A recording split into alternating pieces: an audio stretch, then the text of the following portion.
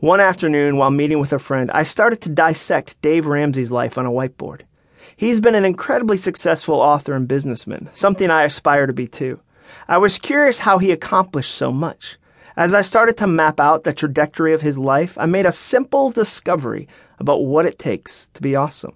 It's not that complicated or unique.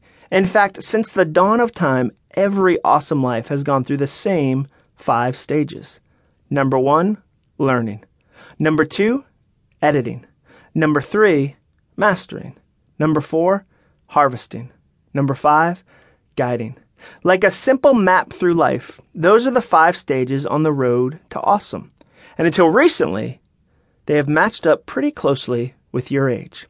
In your 20s, you resided in learning. You went to college, got a job, or joined the military. You didn't yet know what you were made of, so you sampled many endeavors and did as much as you could to learn about yourself, the world around you, and where you best fit in. In your 30s, you moved on up to editing. You started to focus on the handful of things that worked really well in your 20s. You were not done learning, but you started editing down the list of things you thought were really important. You prioritized your passions. You eliminated old habits that wrecked you in your 20s and concentrated on doing more of the things you love and less of the things you hate. It was a winnowing period. You focused your career, your relationships, and every part of your life. In your 40s, you ascended to mastering. You edited your life to the most important things in your 30s, and then it came time to master them. You were going to be an awesome parent, awesome friend, awesome employee, etc.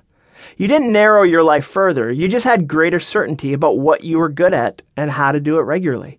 You were no longer the young upstart at work. You were the one with 15 to 20 years of experience. Tried and true. You started leading bigger projects and initiatives. You were not an expert yet, but you were next in line. In your 50s, you basked in harvesting. The seeds you planted in your 20s, 30s, and 40s finally began blooming. You made the most money in your career during this decade and reaped what you sowed. This wasn't rocket science. If you spent your 30s and 40s working hard to be considered an expert in your field, you would obviously have more job opportunities than if you jumped around 47 times and blamed your bosses for not recognizing your talent. If you are deliberate about pouring into relationships in your 20s, 30s, and 40s, guess what? You harvested abundant relationships in your 50s. When your collegiate son crashed his car, you harvested an outpouring of support and love. Lots of people came to the hospital, and someone probably even brought a casserole. In your 60s, you entered a place of guiding. You retired with a gold watch and a ranch-style home in Florida. You were a grandfather or a grandmother.